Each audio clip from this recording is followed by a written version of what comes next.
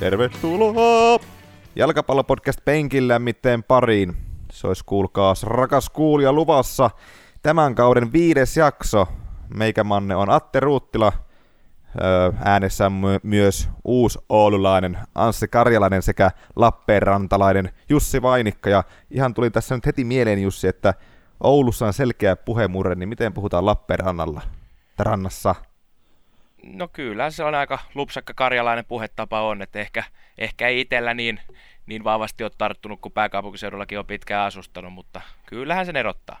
Se on jännä, kun te torinalaiset ja lappeenrantalaiset puhutte vähän samalla tyylillä, teillä on se mie ja sie siellä joka paikassa. No se pitää paikkansa. No niin, mä olisin kuin kotonani siellä.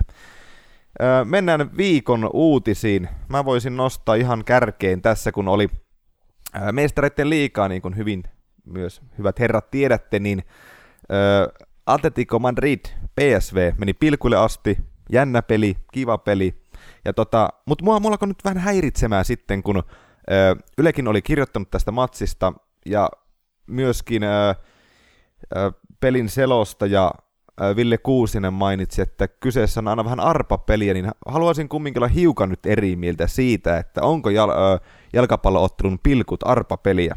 Ja mun mielestä ei ole. Totta kai siinä on se sattuman summa, mutta kyseessä on kumminkin taidosta, hermoista, suorituksesta riippuva pilkkuskaba tai kilpailu ylipäätään. Ja tätä on tutkittu muun muassa Soccernomics-kirjassa, joka on loistava kirja, kannattaa se lukea, että kuinka paljon vetäjällä ja maalivahdilla on oikeasti prosentuaalisesti tekemistä, syntyykö pilkusta maali vai ei. Aika hiljaiseksi. Vetää. Miten Jussi, sulla on viimeisimmät tai kovatasoisimmat muistot jalkapallon pelaamisesta meistä kolmesta, niin mikä nyt on sun rehellinen mielipide tähän pilkkuasiaan? No ei se missään tapauksessa mitään arpapeliä ole, että siis kyllä se nyt niin kuin pään kestostakin on pitkälti kiinni, että ainakin itse, niin jos se pilkku tulee, niin aina lauan samaa paikkaa ja sen pään pitää kestää, että pitää sen niin kuin ajatuksen päässä siihen viime hetkeen asti, että se on vihoviimeinen virhe, että juo siinä vauhdin aikana päätät, että vedänpäs tuonne toiseen nurkkaan, että ei todellakaan ole arpapeliä. Mä oon aivan samaa mieltä teidän kanssa, että se ei ole arpapeliä ja siinä otetaan miehestä mittaa. Yksi ikimuistoisimmista rankkarikisoista on varmaan, en tiedä miksi se on jotenkin jäänyt niin kuin pinttynyt mun verkkokalvoille, mutta se oli Afrikan mestaruusturnaus, tai pari Afrikan mestaruusturnaus sitten, kun sitä finaalissa oli Sambia muistaakseni, ja en muista, että ketä vastaan he pelasivat. Sambia voitti Afrikan mestaruuden eka kertaa historiassa, ja suurin piirtein 90% niistä 10 vedoista, mitä siinä lauottiin, he laukoi aivan sinne yläkulmiin. Niin siinä vaatii kyllä ballseja. On kyllä, ja siis tommonen pieni maa näytti, että kovassa paikassa ei paljon jalka tärissyä. Se oli mahtava hetki. Jussi, mikä sun viikon päähänpinttymä? No viikon päähänpinttymä on sellainen, että tuossa viikonloppuna tuli tuolla Saksanmaalla pyörittyä ja erinäisten sattumien jälkeen niin jalkapalloannos piti lähteä hakemaan tuolta DDR:n Helmestä eli Leipzigistä, missä on päässyt vähän tällainen pienimuotoinen muovisuus pinttymään sinne jalkapallotouhuun, nimittäin tässäkin seurassa tai kaupungissa niin Red Bull hallitsee markkinoita, ja koska Saksa on niin hieno maa, että siellähän ei tämmöinen Red Bull-nimen käyttö tuu kyseeseen, niin paikallinen seurahan on siis tätä nykyään Rasenballsport Leipzig, ja hehän nyt johtavat kakkosbundesliigaa ja nappasivat tuossa ottelussa, missä olin paikan päällä, niin 2-1 voiton 1860 Münchenistä, niin kyllä se nyt äärimmäisen vahvasti siltä näyttää, että ensi kaudeksi Bundesligaan nousevat, ja se mikä tässä oli ehkä positiivisin yllätys, niin se, että vaikka Red Bull hallitsee ja näkyy joka puolella, niin kyllä kaupunkilaiset tuntuu olevan kuitenkin aidosti seurastaan ylpeitä, ja eivätkä itse sitä Red Bullia millään tapaa esiin tuo, niin tervetuloa vaan Bundesligaan ensi kaudeksi. Mä luin tuosta itse asiassa toissapäivänä Wikipediassa tästä Leipzigin seurasta, tosiaan Red Bull sen aikanaan osti, en muista miltä joukkueelta tämän pelilisenssin, mutta taisi olla Vitosbundesliga tai jotain siis tosi mutadivari-porukka, jonka Red Bull sitten osti. Ja mä kanssa sain semmoisen käsityksen, että kaupungin omat fanit pitää ihan ok juttuna tätä uutta seuraa, vaikka se onkin tosi kovasti tämän yhden tuotteen tai tuotefirman ylläpitämää Mutta se suurin skismahan nyt tulee selkeästi sitten muilta Bundesliga-seuroilta ja niiden faneilta. He ei tätä hyväksy, mutta niin kuin Jussi tuossa totesi, niin mä sain myös sen kuvan, että kyllä Leipzigissä nyt ollaan ihan kumminkin ylpeitä siitä, mitä siellä tällä hetkellä tehdään. Ja artikkelissa myös sanottiin, että nyt kun Red Bull tuli omistajaksi tähän seuraan, niin harjoitusolosuhteita on parannettu huimasti Junnu Akatemia-puolta, eli kyllä sitä aina jotain hyvääkin löytyy. On, ja varmaan se kaikkein suurin huutelu varmasti tulee just tämän muovisuuden kautta, mikä aina niin kirpasee kaikkia isojen vanhojen perinteikkäiden seurojen kannattajia. Onhan se huvittava näköistä kieltämättä, että kannattajat on kaulahuivit kaulassa ja niitä koristaa semmoinen energiajuomamerkin 2 härkää siinä, mutta se on vaan tilanne siellä on tehty joka pitkäjänteistä työtä kumminkin ja aika mahtavaa tulosta nyt tällä kaudella. Ensi kaudella jälleen sitten nähdään tämä RB Leipzig ykkösbundesliigassa. Niin, Anssi. Joo, minun uutisnostonani tälleen vähän tämän jakson aiheeseen liittyen. Suomen maajoukkue Puolaa ja Norjaa vastaan. Hans Backe nyt valitsi ensimmäistä kertaa tämmöisen niin sanotun ykkösmiehistönsä, millä se tonne harjoitusmaaotteluihin lähtee. Ja niin, lähinnä sitä nyt haluaisin herroilta kuulla, että minkälaisia mielipiteitä. Siellä on muun muassa Joel Pohjanpalo, viimeisimmät maaottelut erittäin maalirikkaita olivat, mutta sitten taas tosi pitkä kuivakautta tällä hetkellä Saksassa pelaa, niin mitä ylipäänsä valinnoista heräsi ajatuksia? No mulla onkin se, että on nyt käsittänyt, että Hans Backe totta kai perustaa pelinsä puolustukseen ja puolustuksen kautta, ja pitää olla puolustus todella tiivistä, mutta myös siihen laitapelaamiseen. Näin mä oon ymmärtänyt, että ne pyrkii hyvään laitapelaamiseen, niin puhtaita laitureita ei ollut kuin Janne Saksela. Tämä on aika jännä juttu. Jos tosiaan pyritään siihen, että pelataan laitojen kautta, niin outoa, että sillä nyt ei sitten ihan puhtaita laitureita ole muuta kuin Janne Saksela. Et aika paljon keskikenttämiehiä kautta, keskikenttä, laita, kaistaan pelaajia, Ring, Hetemai.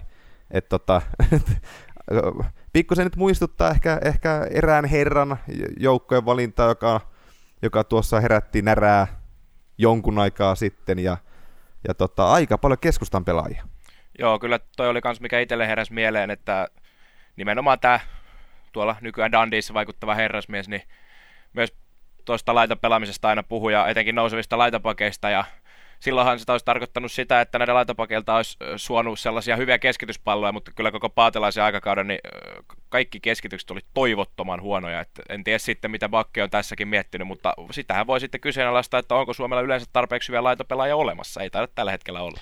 No ei, ja sitten haluaisin sen vielä lisätä tähän, että Norja ja Puolaa vastaan, niin aika hankalia joukkoita, jos halutaan kehittää omaa peliä. Niin aika hankalia vastustajia, vaikka ovatkin harkkamatseja, ja nämä nyt ei jää historiankirjoihin ainakaan mitenkään isosti merkille, niin pystytäänkö näitä joukkoita vastaan pelaamaan sitä NS-omaa peliä, niin mun mielestä ei. Että mieluummin Liechtensteinia ja San Marinoja, kiitos. Niin, nyt on Puola ja Norja, ja sitten kesäkuussa otetaan sellaiset helpot vastustajat kuin Italia ja Belgia ja kaikki näistä vieraskentällä, niin kyllä pitää itsekin vähän niin kuin kyseenalaistaa, että onko tässä mitään järkeä, koska nimenomaan se pelin kehittäminen pitäisi olla se iso asia nyt. Toisaalta sitten taas kolikon kääntöpuoliin valmistaudutaan kovaan MM-karsintalohkoon. Siellä on isoja maita vastassa. Pitää heti alusta asti mun mielestä myös tottua siihen, että siellä ei tule niitä Liechtensteinia sun muita heti alussa vastaan, vaan mun mielestä tämä Puola ja Norja on sinänsä aika kehittäviä, että nyt saadaan semmoinen kunnon tasomittari tähän alkuun. Nähdään, missä on ne suurimmat puutteet ja minkälaisia ratkaisuja aletaan sitten tekemään tulevaisuudessa. Unohtui mainita meidän, että tässä jaksossa tosiaan käsitellään Liigacuppia.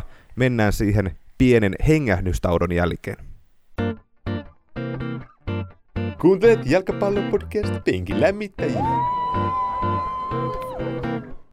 Kuten Aten sulosävelet äsken kaikuivat, Liigacup, kotimainen kauden avausturnaus tai tämmöinen cup-muotoinen sarja, miten sitä nyt haluaa kutsua, on meidän käsittelyssä tässä jaksossa. Ensimmäisessä puolikkaalla vähän tutustutaan siihen, että missä tällä hetkellä Liigacup menee näin suomalaisessa futishierarkiassa, mitä parannettavaa siinä on ja mitä kehittämistä, ja sitten tuossa toisella puolikkaalla hieman perehdytään tämän vuoden Liigacupin tuloksiin. Aloitetaan ihan siitä, että Liigacuphan koki aika isoja muutoksia täksi kaudeksi. Aiemmasta 4 joukkueen systeemistä siirryttiin nyt tähän 2 isoon lohkoon, joiden voittajat sitten kohtaa ihan yksinkertaisesti finaalissa. Ja nehän kohtaa nyt tämän viikon lauantaina. Kyllä juuri. SIK Lahti. Tämän viikon lauantaina SIK, Suomen mestari ja FC Lahti pelaavat vastakkain. Aika simppeli, yksinkertaistettu järjestelmä. On.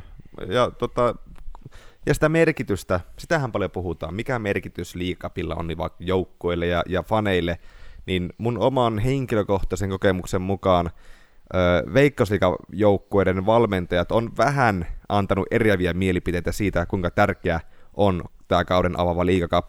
Mä puhuin tuossa alkuvuodesta PS Kemin Jari Oomanin, eli Ootsin kanssa, ja hän oli ehdottomasti sitä mieltä, että Liigacup on tärkeä asia, ainakin heille seurana, ne saa hyviä vastustajia pohjoisemme, mutta kyllä mulla vähän hiipii omaan puseroon semmoinen ajatus treeniturnauksesta. Joo, kyllä mun mielestä rehellisesti sanottuna, niin turnauksena tämän merkitys nyt on aika olematon. Itse ottelut on tietenkin tärkeitä joukkueille ja pelin kehittämisen kannalta, mutta kyllä se niin kuin nimenomaan ehkä menee enemmän tämmöisenä, just niin kuin sanoit, harjoitusturnauksena ja yksittäisinä otteluina, että eihän se mitään suurta gloriaa ole, vaikka ton Liigacupin onnistuisit voittamaan. Niin, mä näen itse tässä semmoisia hyviä että huonoja puolia. Toisaalta nyt kun Veikkausliigakin päätti muuttaa tämän systeemin tähän 2 lohkon alueelliseksi järjestelmäksi, niin he ajoivat takaa sitä, että joukkueet ovat nimenomaan pitäneet siitä, että he saavat tällaisia kovia oman sarjan vastustajia heti tälle alkukaudesta ennen kuin itse Veikkausliigakausi alkaa. Ja näinhän se pitää olla. Ei Liigacupista voida Suomen olosuhteissa tehdä mitään sellaista turnausta, mistä jotain ylimääräisiä europaikkoja joskus vielä pystyttäisiin jakamaan, niin kuin jossain muissa maissa ehkä näin saattaa olla. Mutta mä oon vähän tämän alueellisuuden kanssa nyt vähän eri mieltä, että miten hyvin tämä on toiminut tänä vuonna. Jos vertaa esimerkiksi sitä Etelä-Suomen lohkoa ja sitten ottaa vaikka Tampereen Ilveksen, joka pelaa tässä huomattavasti pohjoisemmassa lohkossa, niin siellä on aikamoisia pelimatkoja heti tälle alkukaudesta tuonne Rovaniemelle, Kemiin ja muun muassa Kuopion suuntaan, kun sitten vertaa, että käytännössä Helsingin joukkueet matkustaa pisimmillään Turkuun. No tätä uutta järjestelmää Veikkausliigan puolelta kerettiin jo kehua, ja heidän mukaan, siis Veikkausliigan sivujen mukaan, niin joukkueet on antanut positiivista palautetta Liigacupista, mutta ehkä tässä nyt kumminkin on sitten se, että pitäisikö jotain nimeä lähteä muuttamaan. Me tullaan myöhemmin tuohon, että mitä pitäisi parantaa, mutta fanithan nyt näkee sen oman joukkueen tuolloin ensimmäistä kertaa NS tositoimissa.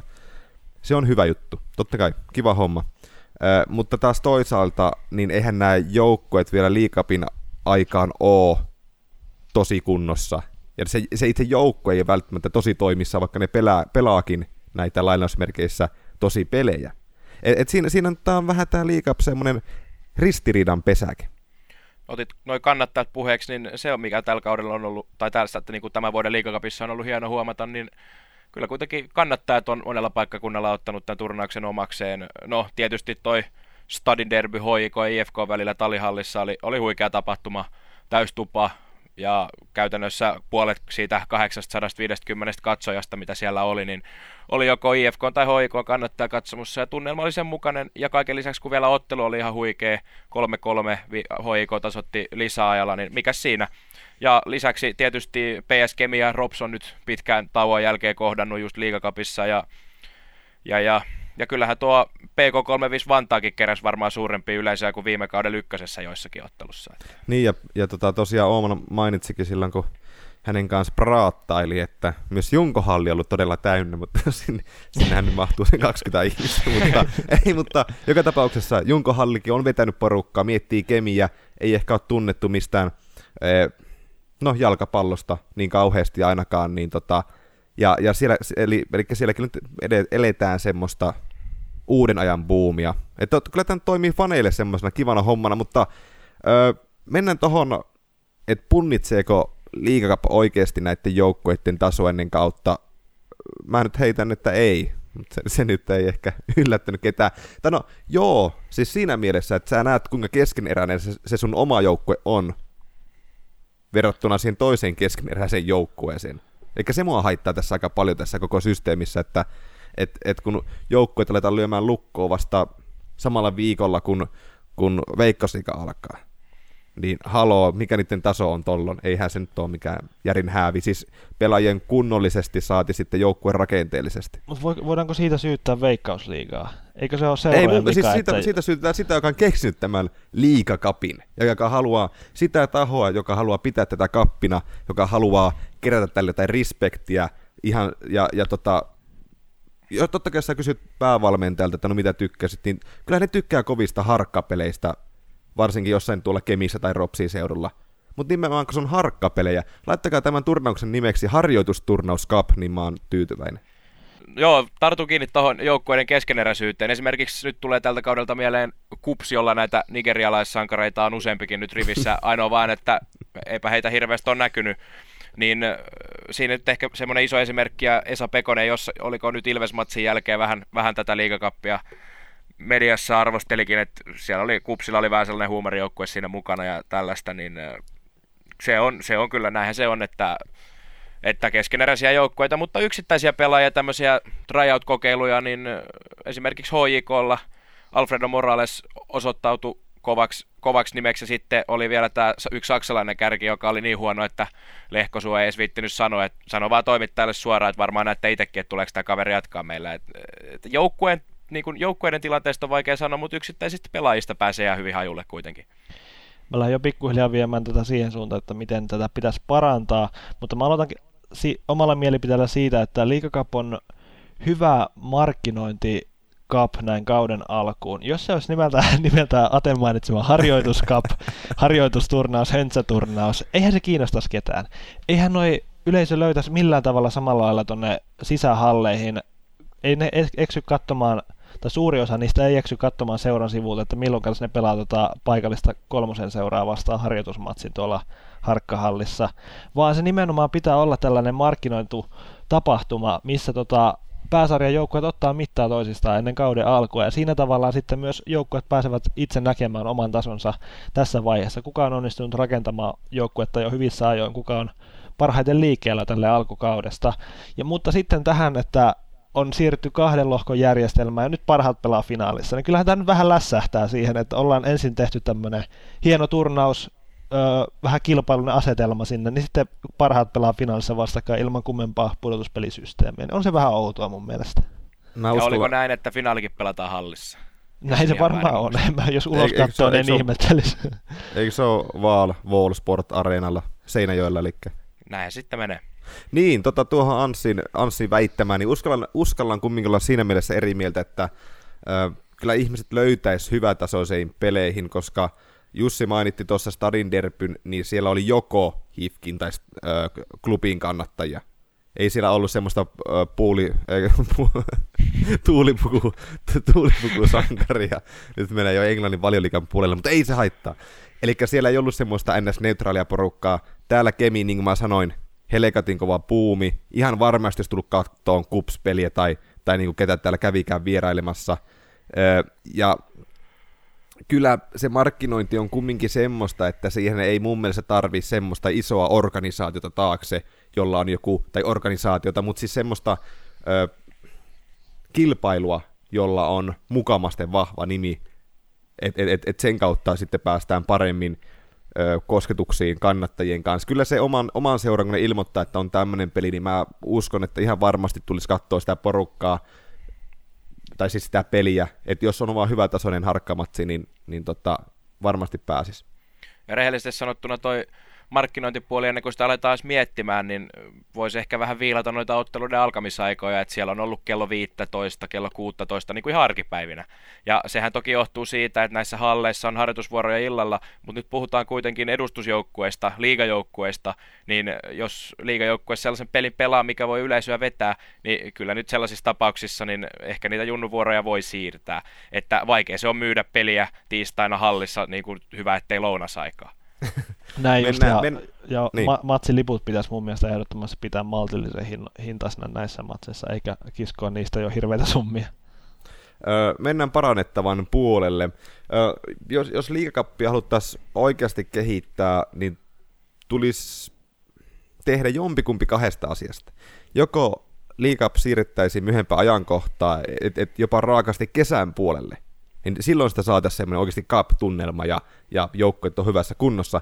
Tai sitten, niin kuin mä sanoin jo, että Liigacupia alettaisiin pitämään ihan rehellisesti harjoitusturnauksena, jolloin tuon nimikin varmaan pitäisi muuttaa, mutta sehän, jos se nimi muutetaan ja poistetaan kaikki hölynpöly siitä, ei koiteta väkisin tehdä jotain Gloria-kappia, jos ei sitä vaan saada kerta kaikkiaan aikaiseksi, niin nuo joukkueet voisi samalla tavalla käydä vierailemaan toisten joukkueiden luona.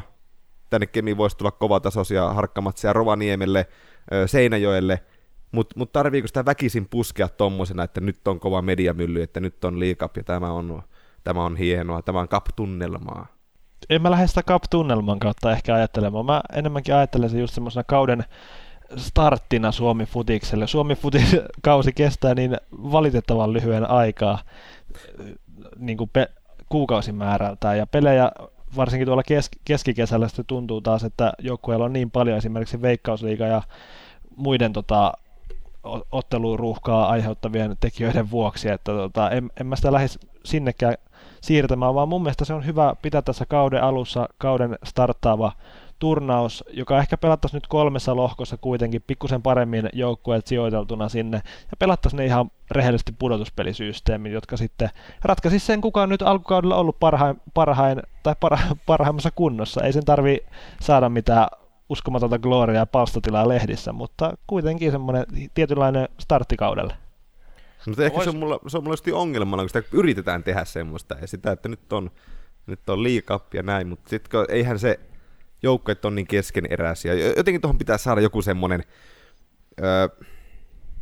selkeä näkökulma tuohon Liigacupiin, mitä varten se on, eikä yrittää väkisin, että nyt on kova juttu. Niin, mun mielestä oikeastaan, kun ajattelee sitten taas Suomen Cupin tilannetta tällä hetkellä, niin tulee oikein surupusero, ja sitä väkisin miettiä, että onko Suomessa yleensä tilausta kahdelle tällaiselle cup-kilpailulle, että jos Liigacupia yritetään väkisin tunkea, niin kyllähän se sitten taas tuntuu siltä, että se on jopa Suomen Cupilta pois, koska ainakaan omasta mielestäni niin kahdelle sellaiselle arvostetulle cup-kilpailulle ei ole mitenkään Suomessa tilaa, koska tällä hetkellä edes se ykkös-cup-kilpailu ei saa sitä arvostusta. Ja sitten, en tiedä onko tässä mahdollista, voisiko tässä miettiä jotain Ruotsin mallia, missä cup aloitetaan jo hyvissä ajoin ja pelataan jotain alkulohkoja vastaamaan täysin, mutta voisiko sitä ehkä jotenkin sitten miettiä sitä kautta. Mutta siis nimenomaan se on vihoviimeinen asia, mitä tehdään, että väkisin ruvetaan sitten Liigacupia sullomaan ja vääntämään, että se ei siitä nauti pelaajat eikä valmentajat, ja vaikea uskoa, että se kannattaa eikä sytyttää, jos väkisin yritetään saada. Että kyllä se pitää lähteä sitä touhusta itsestään eikä mistään muusta koneistosta. Penkinlämmittäjät! Tällä kertaa Penkinlämmittäjän toisella halfilla pysytään Liigacup-tunnelmissa ja ruoditaan vähän tätä tämän kauden Liigacupia ja minkälaisia pointteja sieltä on noussut esiin. Tosiaan lauantai-finaalissa kohtaavat SJK ja FC Lahti, niin mitä ajatuksia tämä herättää? Kuten aikaisemmin todettiin, niin kyllä finaali on finaali. Tällä hetkellä nyt vahvasti näyttää siltä, että hallitseva Suomen mestari SJK niin on kaikkein parhaimmassa kunnossa. Koko liigasta ei tietenkään ole päässyt vittelemään kunnolla näitä HJK:ta sun muita vastaan, mutta näin alkukaudesta näyttänyt aika lailla tuplahaukkaa jo tuon joukkueen rakennuksen puolesta, ja ehkä jotain semmoisia johtopäätöksiä mun mielestä voi vetää liigakautta ajatellen. Perushaukkari. No, ei tämän vuoden tai tämän kauden Liigacup kyllä tarjonnut ainakaan allekirjoittaneille mitään semmoisia suurempia yllätyksiä, kun peilataan tuloksellista puolta.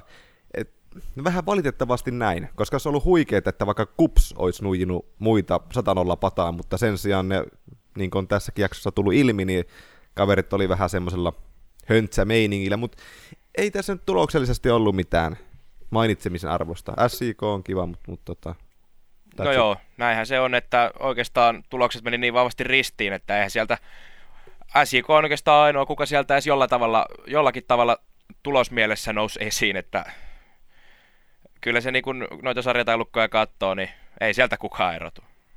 Kapin valopilkut ja yllättäjät ja kyllä toinen finaalijoukko FC Lahti oli tasainen, Ja totta kai sen saman lohkon toiseksi tullut Inter oli myös tasainen. Ja ehkä haluaisin nyt pikkusen, ei nyt vetää kotiin päin, vaikka mä Torniossa asunkin, mutta henkinen kotihan ihan aivan muualla. Niin PS Kemi, iloinen valopilkku, varsinkin 2 ensimmäistä matsia, 2 voittoa. Ja Anssi mainitsi jo SIK:n tuloksellisesti todella vahva, näytti Hauberia muille. SIK:lle 4 voittoa, 1 tasuri, vaikka ne viimeisteli lainausmerkissä vain 6 maalia. Mutta kyllä Kemi näytti nousia joukkueena sen verran nyt, mitä tässä vaiheessa kautta pystyy näyttämään, niin semmoista yllätysvalmiutta muita joukkueita vastaan, ja se, että nyt mitä pidemmälle tässä nyt on Liigacupin jälkeenkin päiviä vierinyt, niin loistavia vahvistuksia tullut. Zeikko Savits muun muassa todella kovan luokan toppari, oikea profiilihankinta, niin kyllä niin kuin ihan kapissa jo, niin PS Kemi oli semmoinen, joka josta voi käyttää termiä valopilkku. Joo, mä itse nostaisin kanssa Kemin valopilkuksi. En kuitenkaan mitenkään aivan järkyttävän yllättynyt ole siitä, että lopulta se 7 pistettä sieltä tuli kasa ja vielä ihan mukavasti maalejakin mätti, niin toisaalta taas kun Kemillä oli jo viime kausi paketissa, niin siellä oli vahva runko jo ykkösen kauden jälkeenkin kasassa ja sitä heti varsin nopeasti lähdettiin vielä kasaamaan niiden vahvistusten muodossa ja aika hyvässä mallissa Kemillä on tuo joukkue nyt tässä, kun enää pari viikkoa kauden alkuun on, kun vertaa sitten vaikka joihinkin muihin joukkueihin tässä sarjassa.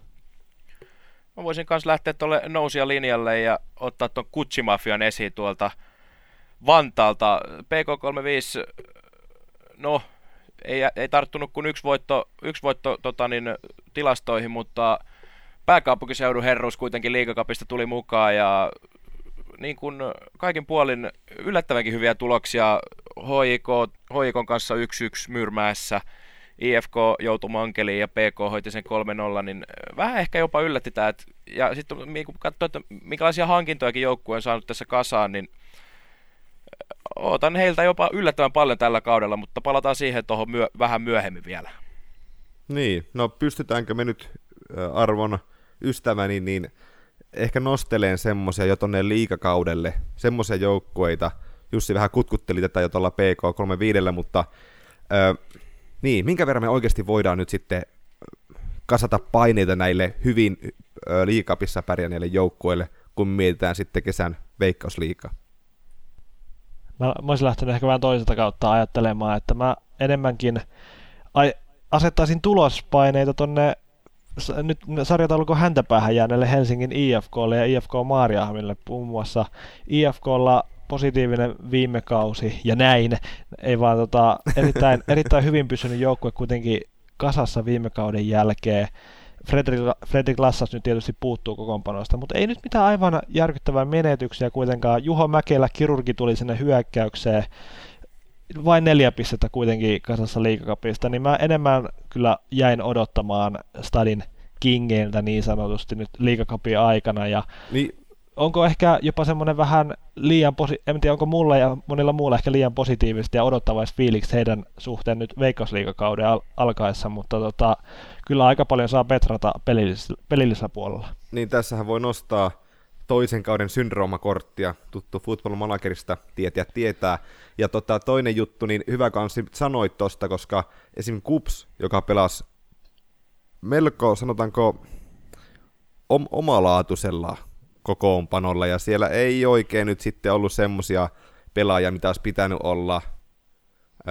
Rajamäki oli sangen raivona koko peli-ilmeistä, mitä KuPS esitti, ainakin ajoittain, niin onhan se totta kai HIFKillä, niin kuin sanoit, ei suuria menetyksiä, ja tullut vahvistuksia, niin kumminkin tuloksellisesti samaa tasoa kuin KuPSilla. Joo, ja jos vielä yksi poiminta otetaan tuolta, niin tietysti olihan HJK:n otteet aika ailahtelevia. Siellä nyt kävi erinäisiä testipelaajia sun muita, ja tietysti Antoni Annanit sun muut kaverit on sieltä vielä tulematta kokoonpanoon, mutta eikä siitä nyt huolissaan kenenkään kannata olla, mutta kyllä niin kuin tuolla materiaalilla niin yllättävissä hankaluuksissa oli, ja tietysti HJK:lta, mikä nyt jäi mieleen, niin Taije Taivo laittoi kyllä aikamoisia pommeja sieltä. Hyvä, ettei 30, taisi pari osu tolppien välinkin. Halutaanko me nostaa ketään semmoisia mustia hevosia silmällä pitäen kesästä Veikkausliigaa? No mä tuohon PK35 jo vähän tartuin, niin voisin siitä jatkaa. Nimenomaan yllättävän mukavia hankintoja. Ehkä jopa mielenkiintoisin nosto sieltä, niin Lukas Kaufman tuli Tammisaaresta Eiffin-riveistä, aikaisemmin pelannut PKK:ssa sekä pienen jakson myös just PK35. Viime kaudella oli niin kuin yksi sarjan parhaimpia pelaajia tuolla Tammisaaressa ja nyt sitten pääsee kokeilemaan liigaa ja ainakin Liigacupin perusteella niin hyvältä vaikuttaa, että pääsi pari maalia naulaamaan ja muutenkin esiintyi ilmeisen vahvasti. Ja lisäksi kaikki muutkin PK-hankinnat on ollut ihan hyvää liigatasoa. Ilari Äijälä on kokenut jyyrä monesta joukkueesta.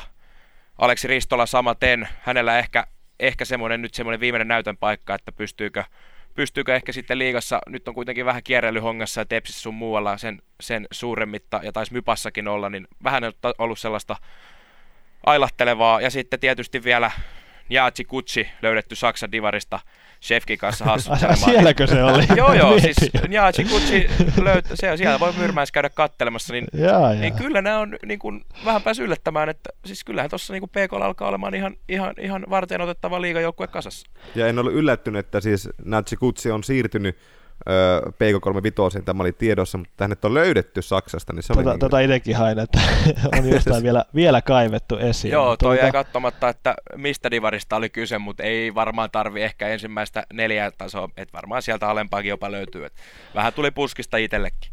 Joo, no mä nyt tässä pikkusen nyt on jo onanoinut tuota PS-kemiä, se olisi kiva, kun se menestys. Mä kerkeen nähdä tuossa keväällä muutaman pelin toivon mukaan. En tiedä, kerkeekö ne Sauvosaaren takaisin siirtyä ennen kuin itse lähtee sitten pois täältä poronpaskan vuoraamilta tuntureilta, mutta PS-kemi olisi kiva, jos yllättäisi liigakaudella, jotkut vihaa, toiset ei. Ja FC Lahti, ihan vaan niiden fanien takia, ja kyllä näistä faneista voi olla montaa mieltä, heitäkin useat vihaa, omat rakastaa, mutta Lahtiakin useat vihaa. Niin, mutta Lahden fanit tuo sitä väriä, joskus läikkyy yli, mutta niin kaikilla. Ja esimerkkinä vaikka tuo Atletico Madrid, niin kyllähän heidänkin peli läikkyy välillä yli, mutta ei kukaan niin kuin lähde sitä sen kummemmin itkemään. Niin mun mielestä Lahti on sama homma. Et siellä on kova poppo ja meininki, ja niin, no, semmoista tiettyä taistelutahtoa nyt kaipas. Me Penkinlämmittäjissä haluamme kuulostaa tältä. Korjaan, siis tältä.